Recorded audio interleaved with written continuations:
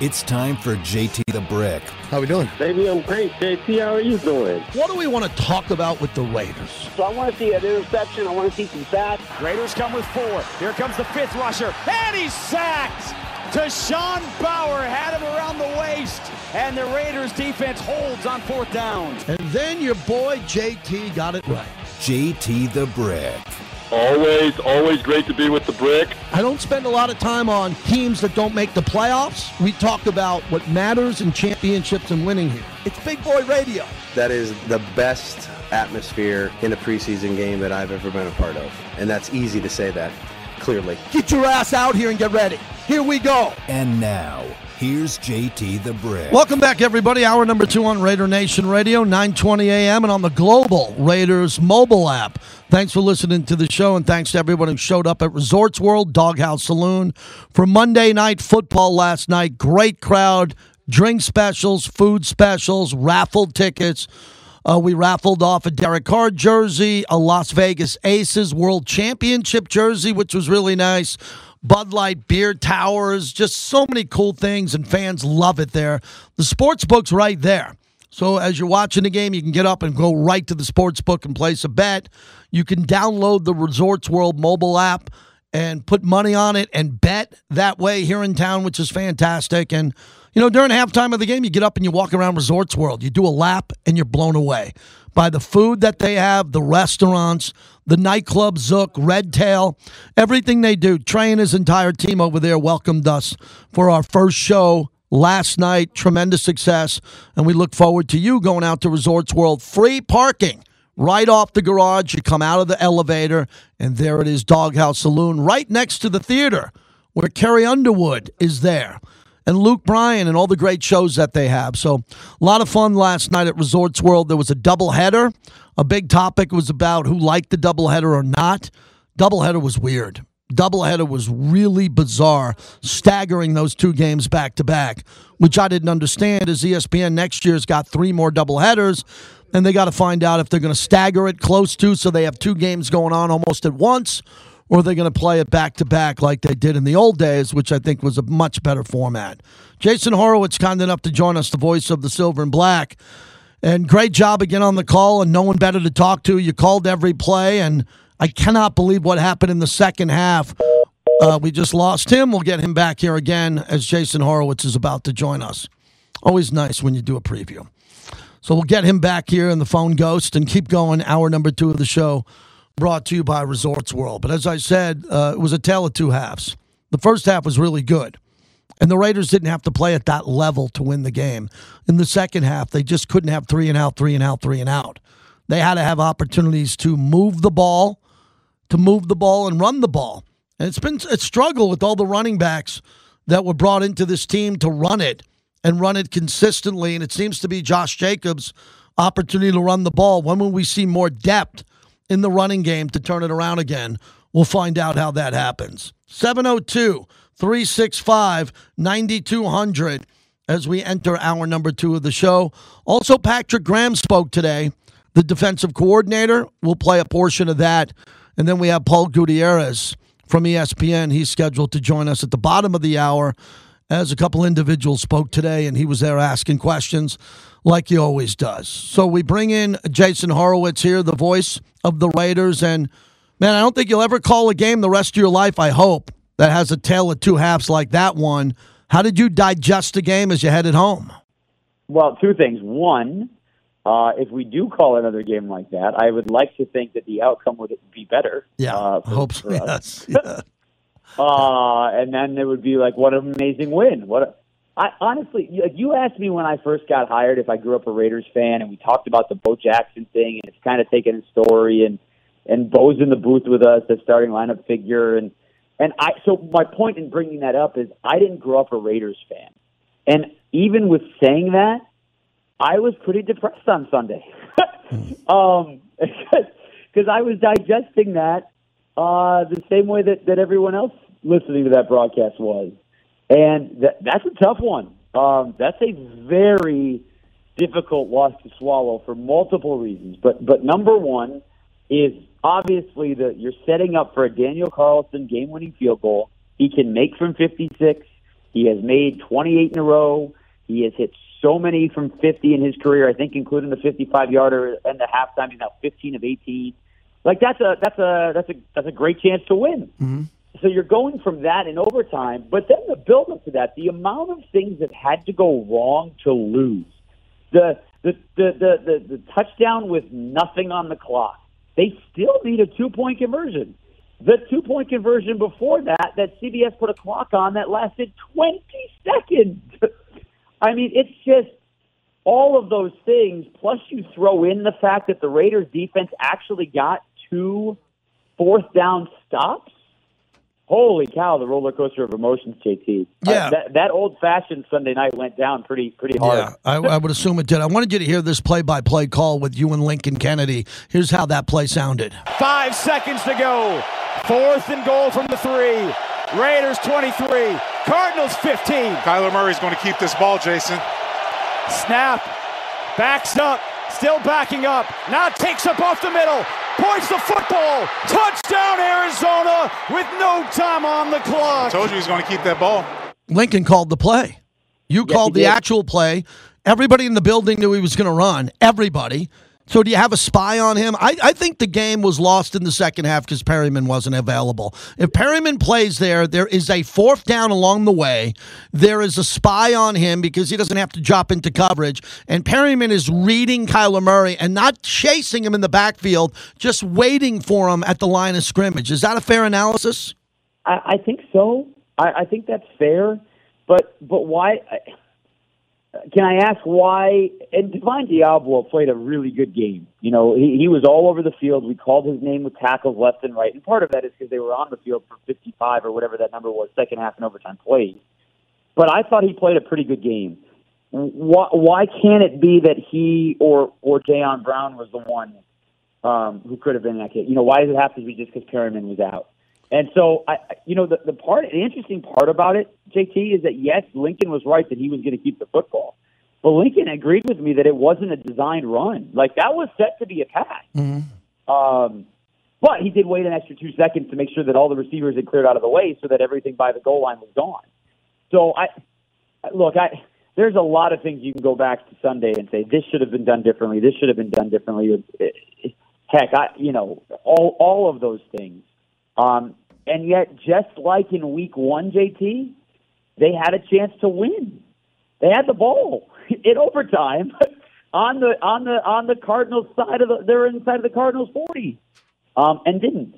So I think that all of those things are certainly extremely frustrating. Jason Horowitz, the voice of the Raiders. So here's my other issue before we move on to the Titans coming up, is the ability for Derek to change the play, because there were times with an empty backfield with a lead that I didn't understand, getting away from the running game at times. Look, I don't have a problem getting away from the running game with Devontae, Renfro, and Waller, ever. Whatever down and distance is in score, because I'm really confident. And sometimes defenses, when the Raiders have the lead, are going to sit on the run and try to stop the run and stack the box. I get that.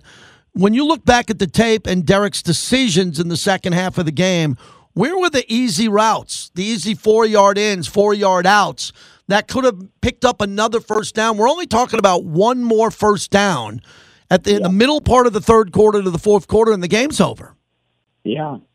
There's a play that I've seen a couple people show this week. Do you remember was it a first down play or a second down play where Derek Carr gets his hand hit? And it looked like it could have been a fumble, but it was definitely an incomplete pass.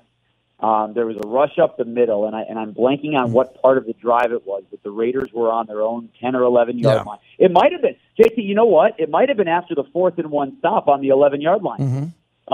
The first time they got a 4th down stop. It might have been that very next play, where they're set up for a pass, and there's a rush right up the middle, and his arm gets hit as he's throwing. And if you look at where he's throwing and down the field, Devontae Adams, I believe, is going to be the intended receiver. It's maybe a 7 or 8 yard slant pass, and it's wide open, and it's going to go for a lot of yards. And so to answer your question, I think it's just a couple of things like that. They had some of those. And Derek, a few times in the second half, we had phenomenal audio of being able to listen in to him and his cadence and things like that. And there were some that were audibles, and there were some that he's just calling out the mic and who's pointing at different linebackers, and you can hear all of it, which is great. But there were some times when he was in under center and then backed out of it and lined up in the shotgun, and there were still 8 or 9 seconds on the play clock. And so I don't know if that was by design or that was just him autoing completely on his own. But they did make some changes. It just didn't work. Jason Horowitz joins us as we get ready for the Tennessee Titans in Nashville. So as we look at the Titans getting blown out, they lost to the Giants on the Saquon Barkley 2-point conversion, which was an amazing individual play. Daboll went for it because he wanted to win the game, didn't want to play for overtime. And then they got blown out in Buffalo, and I mean they got annihilated, and they benched the quarterback. And they didn't bench him because he was terrible. They benched him because the game was so out of reach, they didn't want to further have an opportunity to injure him ahead of the Raider game. So after seeing the game last night, knowing that the Raiders played really well in the first half against Arizona, give me an idea of what you want to see in this upcoming game in Nashville on Sunday. So I think you're going to get a ton of Derrick Henry. He had 13 carries last night, 25 yards, to your point. The game wasn't out of reach at halftime. It was only 17-7. But to your point, early in the third, it was evident that ball game was over. I think the Stephon Diggs, what was it, his third touchdown made it 34-7, something like that. Mm-hmm. So, you could tell the game's over at that point. I say that knowing what we just witnessed at home. But I think from Mike Vrabel's comments today is that it's not about reinventing, it's about getting back to what we are used to doing, which that is a lot of running the football. Now, I will say they've got some offensive line injuries, and it didn't get better last night. Taylor Lewan in the first possession, their Pro Bowl left tackle, who's been hurt the last couple of years, he left the field and was carted to the locker room. I haven't seen an update today. I'm not sure if there is one. They were already missing another part of their offensive line. They are banged up in the secondary. Christian Fulton did not play last night. So they've got their own Bud Dupree left. Harold Landry, their Pro Bowl edge rusher, is out for the year with a torn ACL that he suffered right before the start of the season. So, they got a whole bunch of their own stuff going on. But I would expect to see a whole bunch of Derrick Henry. They better be able to tackle well.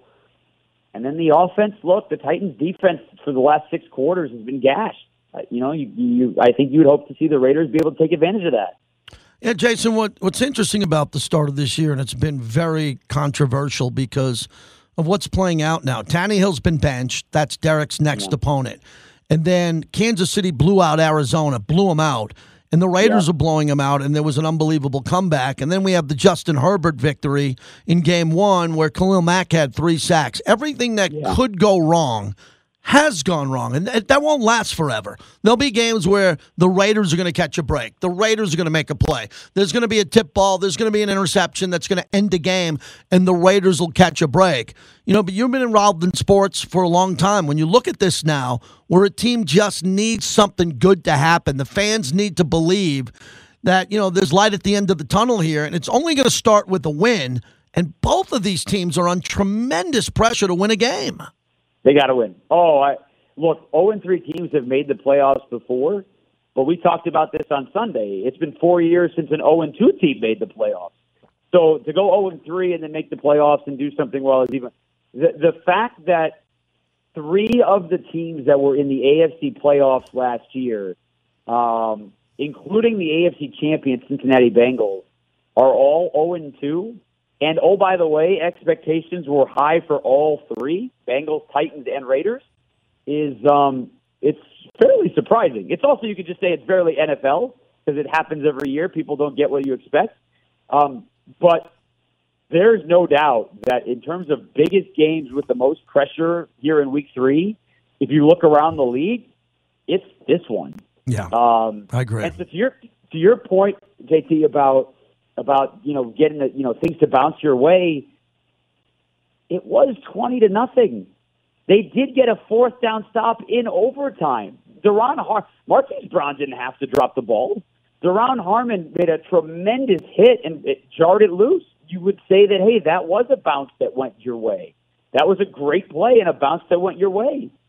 And then you just lost the other bounce. So Look, there is a lot of reason to believe that the Raiders are still a really good football team who can make the playoffs and make a run. There's a lot to like here.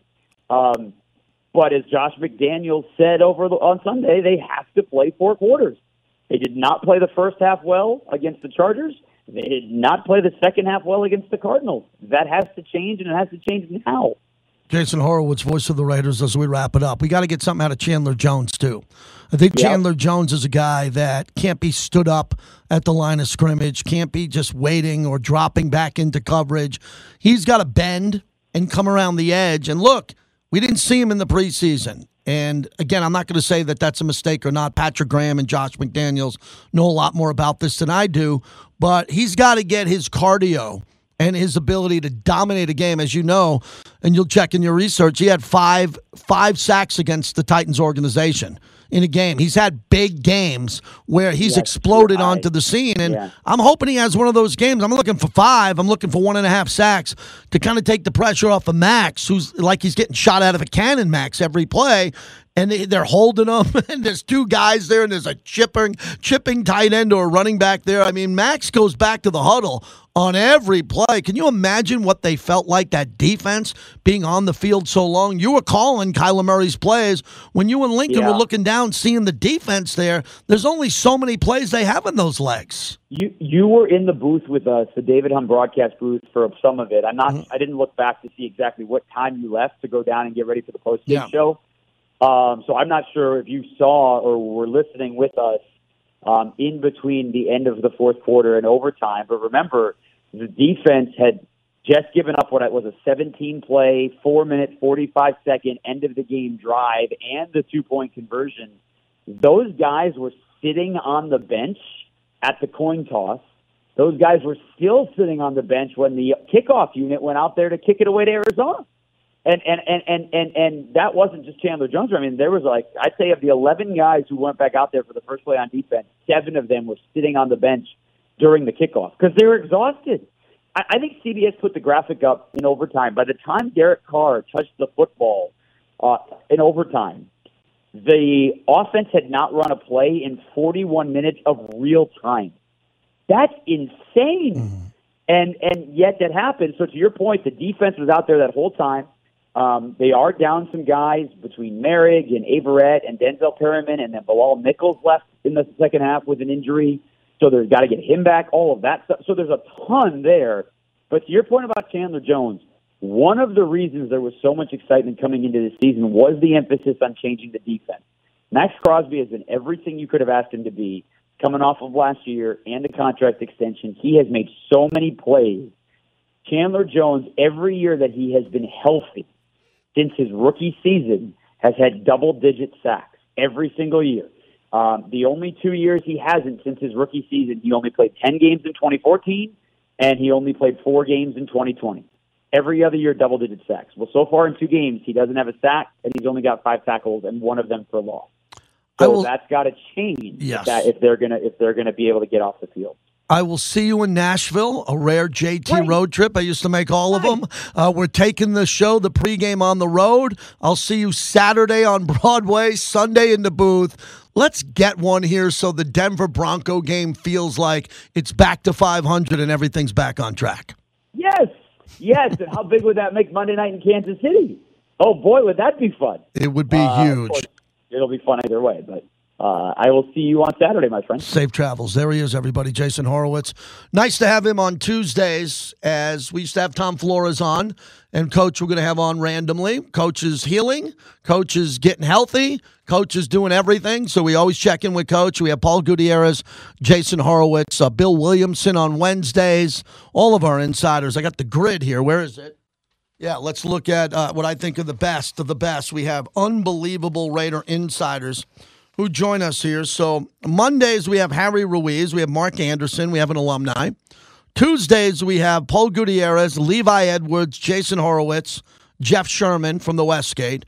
Wednesdays, Bill Williamson. Tomorrow, Steve Wisniewski, Vinny Bonsignor.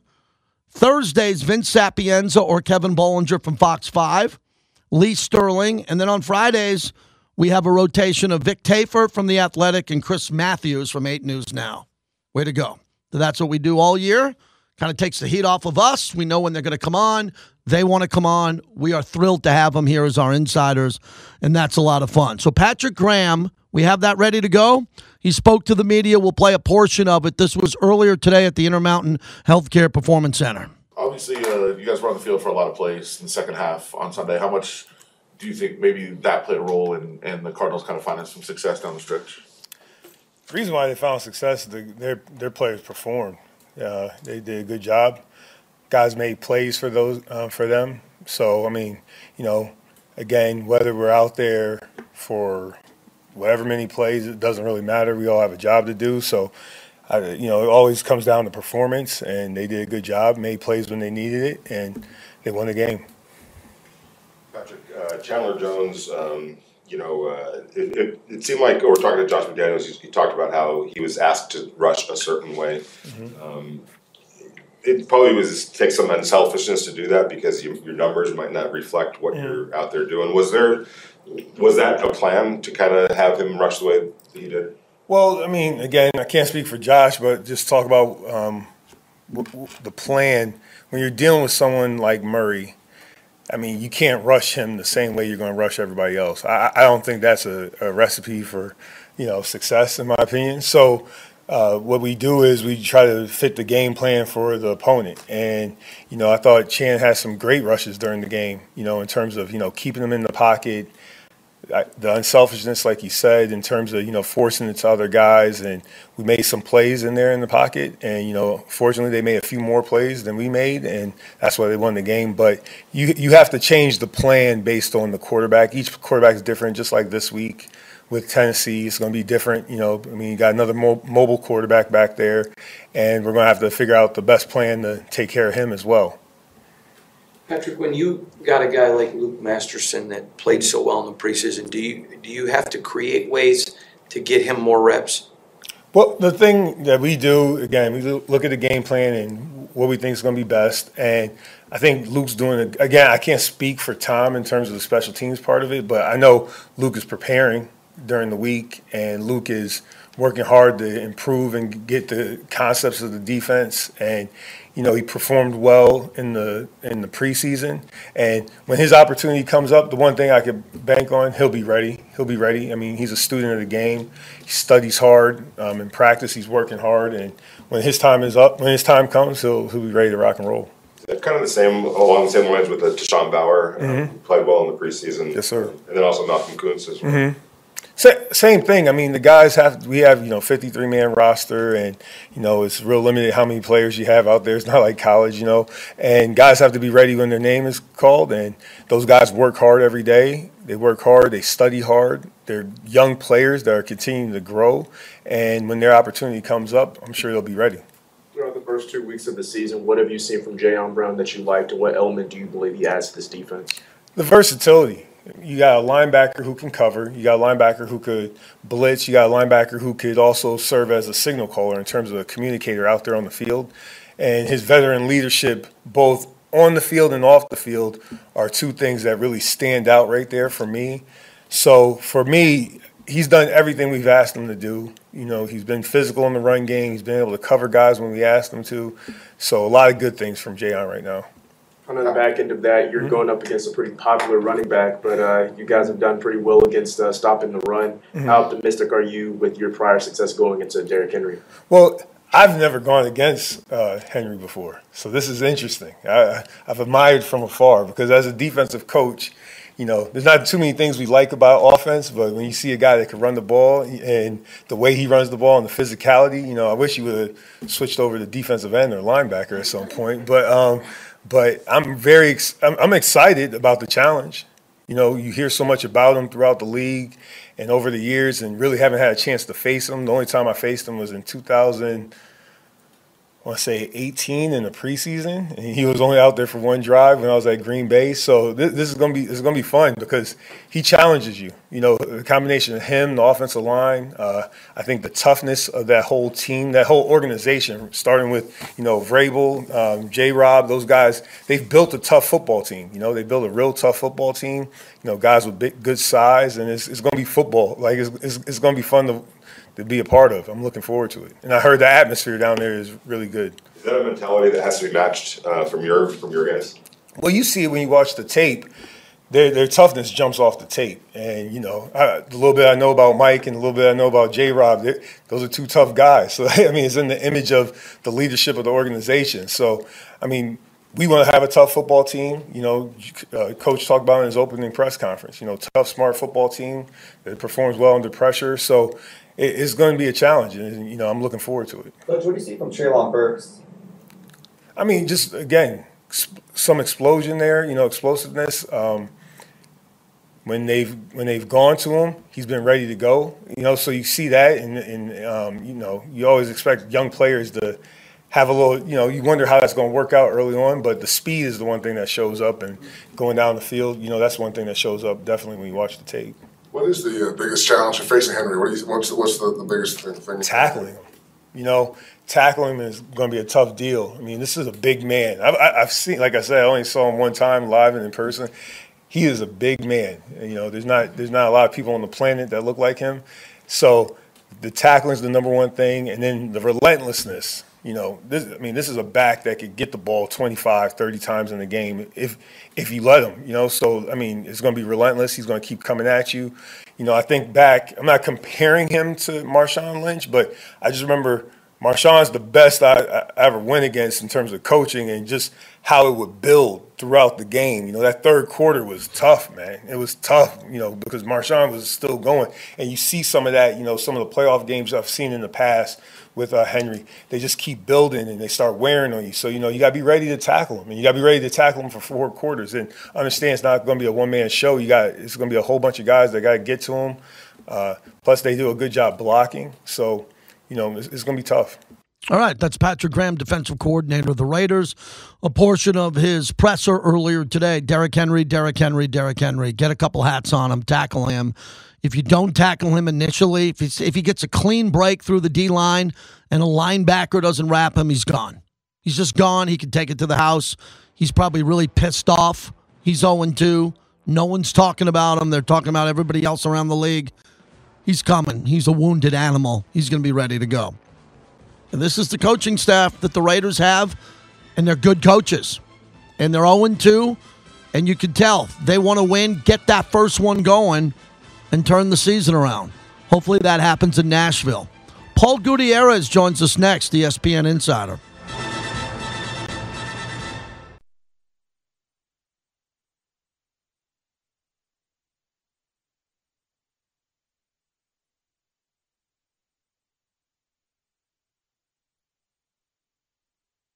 Which is play calling. Playing and play calling go hand in hand. There's always going to be some plays out there as a player that you wish you had back. There's always going to be calls as a play caller that you wish you had back. Now is not the time. We've never done it. It's not going to be about one person. We got our asses kicked. Plain and simple. They outcoached us. They outplayed us. And that's the definition of it. And so we're going to get back to work, and we're going to figure out a way to win a football game. Mike Vrabel, JT back with you, brought to you by our great friends at Remy Martin, Team Up for Excellence. Remy Martin with their room at the Raiders Tavern and Grill, the Botanist Gin, taking over Vegas. When you get an opportunity, try something different. Go with the Botanist Gin as we welcome in Paul Gutierrez from ESPN, the Raiders Insider. And Paul, with all your years covering this team, first as a fan, then covering it as a journalist, traveling, all the miles that you put in, how do you explain what happened in real time when you were looking at the second half unfold? Yeah, JT, thanks for having me. That in terms of recent memory, recent history covering this Raiders team, that was an all-timer. It was up there with the Fitzmagic when he somehow completes that pass down the Dolphins in 2020 with seconds on the clock to beat the Raiders when Arden Key is ripping his head off. It's up there with the final game in Oakland, really, when Derek Carr was inaccurately ruled out of bounds to stop the clock. That let the Jaguars come back and beat them and send the Raiders out of Oakland losers. And it goes back to 2011 to me, really, when, for some reason, Rolando McClain is defending Megatron deep on a pass to let the Lions come back and beat the Raiders. It's not tuck rule, it's not immaculate reception, but in terms of just the strangeness, how quickly it seemingly happened, it's like, no, this isn't going to happen. Wow, that just happened. I felt like Jack Buck. You can put Jack Buck when Kirk Gibson hit the home run in Game 1 of the '88 World Series. I don't believe what I just saw, and that literally you could apply to any number of games, but especially to what happened on Sunday, because the Raiders were in so much control and dominating that game in the first half. I got a couple people tweeting me telling me it was my fault because I said the blowout was underway. I believe in karma, but I don't think I had much to do with that. Yeah, I didn't have any. I don't play. I've never played in a Raider game yet. I've never been a part of a win or a loss. But you would think so if you listen to my show. And when it comes to Derek, I've always played it right down the middle with Derek and give fair analysis with him. And what I'm wondering now is that if I looked and I dissected the halves, not the quarters, the first half in L.A. was a struggle, 17-3. He missed Waller. The second half, he played well. The first half, he played his best half of the year, 20-0. And then the second half, with the game on the line and what he's paid to do, close out those games, he wasn't able to do it. And I wanted your analysis with his inability this year so far to run it. I'm watching quarterbacks ball running all the time. I'm not asking him to be Josh Allen, Jalen Hurts, but I need a little bit more because I think one first down on a 3rd and 6 clearly wins that game against Arizona, and I just don't see him taking off in the pocket when there's a lot of duress. What are you seeing on tape? Yeah, you don't want Josh Allen. You don't want Kyler Murray, really. You want Derek Carr circa 2016 before the broken ankle, really, who played with the much more daring that was out there. And that's not to criticize him. I mean, the injury was catastrophic for that team that year. I'm sure he played a lot of games with him. But what I'm seeing with Derek is you're right. The second half in L.A., the first half against the Cardinals, you put those two halves together, okay, this is what this offense is supposed to look like with Josh McDaniels at the helm calling the plays. The one thing, though, JT, that I didn't necessarily predict, but wanted people to look out for is that every time, save for his first year when he went from Greg Olson to Musgrave as a play caller, his QBR has dipped significantly in his first year with the new play caller, going from Musgrave to Downing to Gruden to Olson last year. Right now, and again, small sample size, only 2 games, but his QBR right now, JT, is the lowest since his rookie year. So what is going on? Is the timing off? Is it a new system? Is he just not comfortable? I can't tell, but we're not, for Hunter Renfrow fumbling to and the game ending on that fumble, I can't believe that he wasn't picked off on that play, on that throw down the middle. He missed. Now, did he miss Devontae Adams down the middle? Did Devontae run the wrong pattern? Whatever it is, they were not on the same page, and that's what this whole offense is really built on, was this chemistry between the two. Seeing Devontae bolt out of the locker room after the game, very upset, and he had family there watching him for the first time live in his career. Obviously, he's going to be upset, whether he's upset at himself, the loss, the play calling, what it's going to be. That just comes with the territory. So they're just not very comfortable right now. And again, a win at Tennessee fixes all that, right? Absolutely, Paul Gutierrez. So I'll see you in Nashville as I'm going on the trip, and I'm looking at what it's going to take to win because Tennessee was atrocious, but I'm not going to spend a lot of time on that because Arizona might have been worse in their Kansas City loss, and the Raiders didn't beat them. So Tennessee is very desperate. I think Raider Nation would rather see Tennessee playing this poorly than Tennessee winning in Buffalo, which I didn't think they can do. Man, everything came apart, and Tannehill got benched, I just think, to protect him for the Raider game because there was no way they were going to come back. When they pulled them last night, Vrabel was very animated in the game after the game last night. It feels like the Wolves are at the door, and they shouldn't be because he's had some really good teams there in Nashville. What do you see in your early prep for the Titans and what the Raiders need to do right?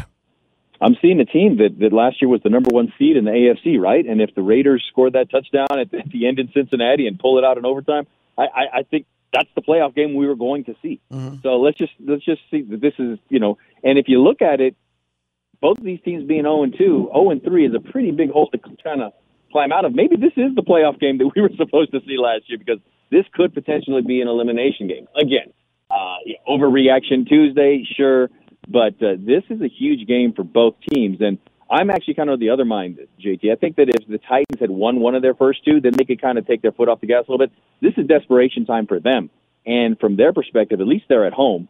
And, yeah, they still got Derrick Henry, too. He didn't look all that great the other night. But, the Raiders, and if they can't get Denzel Perriman back there in the middle of that defense, I mean, you're going to look at a long day trying to stop a load of a running back And again, it would be more of the same for this Raider defense, which simply could not get off the field in the second half. Oh, Paul, the big thing for the Titans is they're one game back at Jacksonville, and it's Jacksonville. They're not one game or 2 games back at Kansas City and the Chargers. I mean, they're looking up at Indy, who's a mess, the Texans, who aren't very good at all with the ties both they have, and then Jacksonville. Fortunately, Jacksonville for Tennessee isn't 2-0. They're 1-1. So as I look at this, the Raiders are staring up at the Chargers, Kansas City, and Denver. And I just think a win against the Titans, however it is, I'm not predicting score, never has. Just get out of there with the win. The momentum in Vegas for the buildup of the first division game at Allegiant Stadium with that much pressure and the struggles of Russell Wilson so far. Man, every Raider fan's looking for an opportunity, Paul, to get to 2-2 before Kansas City, but that doesn't matter if you don't beat the Titans. Absolutely, and that's it. Almost sounded like you were going back into Raider of old. What's that? It doesn't matter if how pretty a win looks, just win, baby. You know, so if they can get this win, get some momentum going, the Broncos come in very beatable. You're 2-2. All of a sudden, you're feeling good. And then I'm not going to say you're throwing away a game in Kansas City, but Derek's only won once in Kansas City. At least this game isn't in November or December when it usually is in Kansas City in the freezing cold there. So. It all starts with one game, and as Matt Collins told us yesterday, if you're still worried about what happened on Monday at 5 p.m., then you got bigger issues. So we'll see how they react to it. Derek takes the podium tomorrow. Devontae's at the podium tomorrow, and of course, they're going to try to flesh this thing and move forward, but there were some things that were cause for concern in that game, and if they keep flashing in this game, then you're like, okay, what's really going on? But it's so early in the season, and as we've said all along, winning is the ultimate deodorant. And Paul, last one, dating back to your years at UNLV and the Rebels winning a championship. Put in perspective, the Aces winning their championship, having a professional team parade here in a few hours, and what it means to Mark Davis when he took over the team and now is the owner of this team, and what this does for his Vegas legacy. Not his NFL legacy, but just in Vegas, getting the team here and being able to host a parade. Yeah, it's huge. It's to me, and there's so many battles over how to accurately describe a WNBA championship, right? I mean, the Aces themselves are calling it the first major professional team championship in Vegas history. Okay, the UFL Locos, the Silver Streaks with Mark Wade and Freddie Banks, even the PCL Stars and the Dust Devils of the CISL, they're in the dustbin of history now. But yeah, this is the most high-profile professional team championship. I don't know if and when anything can come close to UNLV winning a title when you put it in perspective of what this town was all about at that time. And, you've got 8 games completely sold out and everything revolved around that. And I will give Mark Davis credit for this because when I spoke to him last week at the team hotel before the opener in L.A., we talked about the Aces, and he told me on the record, and I wrote it at the time, was, you've seen a basketball championship in town here with Jerry Tarkanian and the UNLV Rebels, so maybe you'll see another. So he understands the history of it, even if a lot of people in the local media don't. But that, to me, spoke volumes that he understood that there was a path laid before, and they're just taking that next step. And to have a parade, however long it is, I don't know if Kyler Murray's scramble for the 2-point conversion was longer than the actual parade route. Doesn't matter. It's something to celebrate. And to these ladies, these professional women, they deserve every bit of it. Thank you, Paul. See you in Nashville. Always appreciate you. Sounds good, JT. Take care. Paul Gutierrez, nice to have him on. Look, for Mark Davis, who's a friend, I'm happy for him. It's different. Winning a championship's better than being a runner-up, not winning.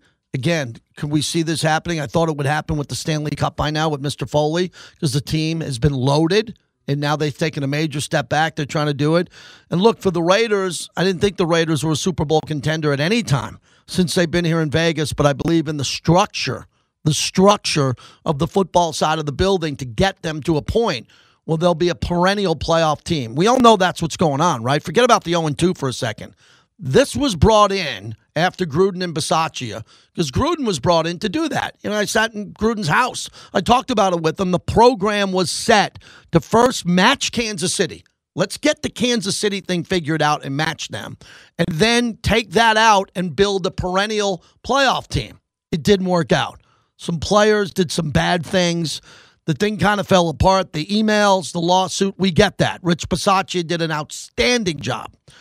Mark Davis had an opportunity to get Josh McDaniels. And the culture and the winning history of the Patriots with a young guy in Dave Ziegler, who they believe working together will get this right the way the Chiefs are doing it long term? Well, it's tough to look at that and for me to tell that to you when they're 0-2. But I know what they're trying to do. And I've seen other people try to do it. And Reggie, McKenzie, and Jack had a 12-win team and seemed to be okay in the building, trying to build the team. That didn't work out. Then it moved on. We know what happened with Coach Gruden. So this is another reboot. Fans don't like reboots. But we're in 2022. And I think this gives the Raiders the best chance to have the business model on the football side of the building to be good and be very good so they can do what the Titans have done 2 years in a row, going 12-5. Get in the dance. Get in the dance year after year after year in the playoffs. And it's got to be really buttoned up because you're going against Justin Herbert and Patrick Mahomes for 10 more years. 10 more years. So you got to thread the needle. That's a term used in politics. Thread the needle. Everything's got to be good to win an election. Right? You're an underdog. You got to get the money. You got to win the primary. You got to get here. You got to win this. And then you got to thread the needle. It's hard. And we're really facing an uphill battle today looking at this year unless they beat the Titans. Did you ever think I'd be sitting here week 3 talking about a sense of urgency game? I didn't. But not my first rodeo, and we'll do it again. And hopefully this road trip gets the Raiders back on track. And if it doesn't, we'll be here next week. And we'll continue to push forward to see when this team's going to get a win. But they got a good opportunity to do it in Nashville and then build momentum for the home game against Denver. This was brought to you by Virgin Hotels. Love the theater and the concerts.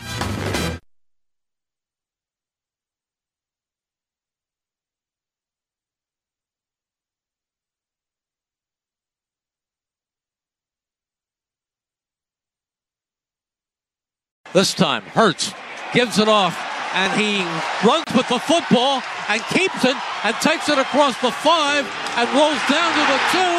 And is he in? Yes! He is. Touchdown, Jalen Hurts. That's magic. A great fake to Sanders, and then he kept it and ran around the right end and took it 26 yards for a touchdown. Eagles radio, you know Jalen Hurts is an MVP candidate now, according to the Vegas sportsbooks. Unbelievable. Whether you need to feed the team or the crowd, Raising Cane's has your game plan covered. Treat them and go out and support the official chicken fingers of UNLV Rebel football. How about that? Raising Cane's. God, my kids love Raising Cane's. My kids drive now, and if they're driving somewhere, I know they're driving to Cane's.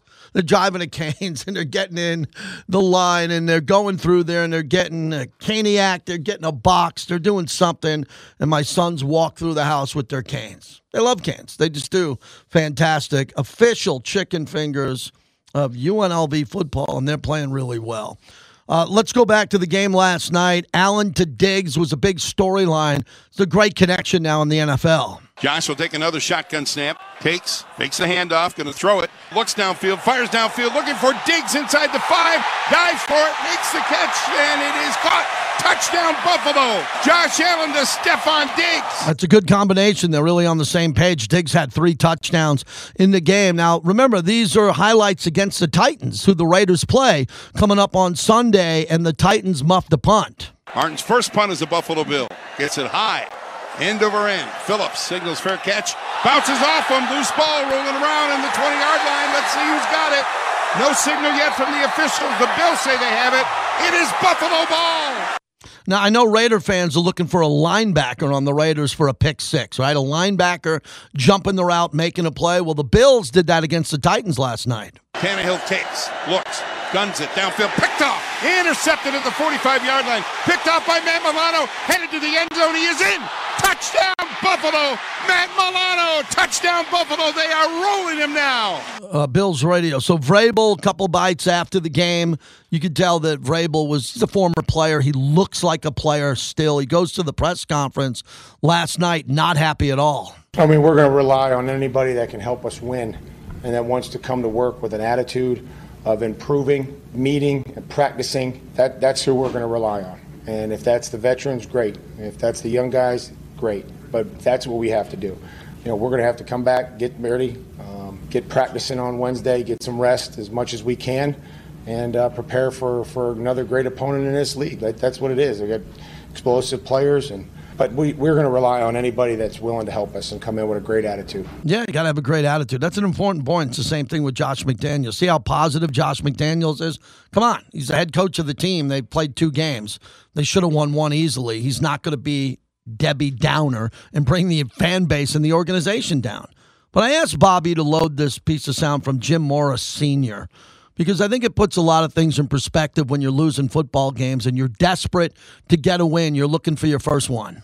Well, what happened was that second game, we got our ass kicked, or the second half. We just got our ass totally kicked. We couldn't do diddly poo offensively. We couldn't make a first down. We couldn't run the ball. We didn't try to run the ball. We couldn't complete a pass. We sucked. The second half, we sucked. We couldn't stop the run. Every time they got the ball, they went down and got points. We got our ass totally kicked in the second half. That's what it boiled down to. It was a horse performance in the second half. Horse. I'm totally embarrassed and totally ashamed. Coaching did a horrible job. The players did a horrible job. We got our ass kicked in that second half. It sucked. It stunk. Jim Morris Sr. That will stay forever as one of the greatest second half collapse coaching moments in NFL history. That's it. That's all I got. And Q's on deck. I just saw him in the hallway. He was down there for the press conferences. He's program director. He's radio host. And Q and I and Lincoln Kennedy are proud to announce our new Raiders podcast. We'll be doing it every week at the Raider facility. Lincoln Kennedy, Q, and myself. And it won't be just the Raiders. We'll cover the Raiders, obviously, and we'll go around the league, focus on the AFC West. And that will be a weekly feature that we're going to start next week. So I'm looking forward to that. Another podcast, man. You're nothing unless you don't have 4 podcasts now in media. Got to have a few podcasts. I got a new podcast dropping with Looney, wherever you get your podcast. JT and Looney on all the 0-2 teams. Unfortunately, the one in Vegas, too. That's coming out tonight.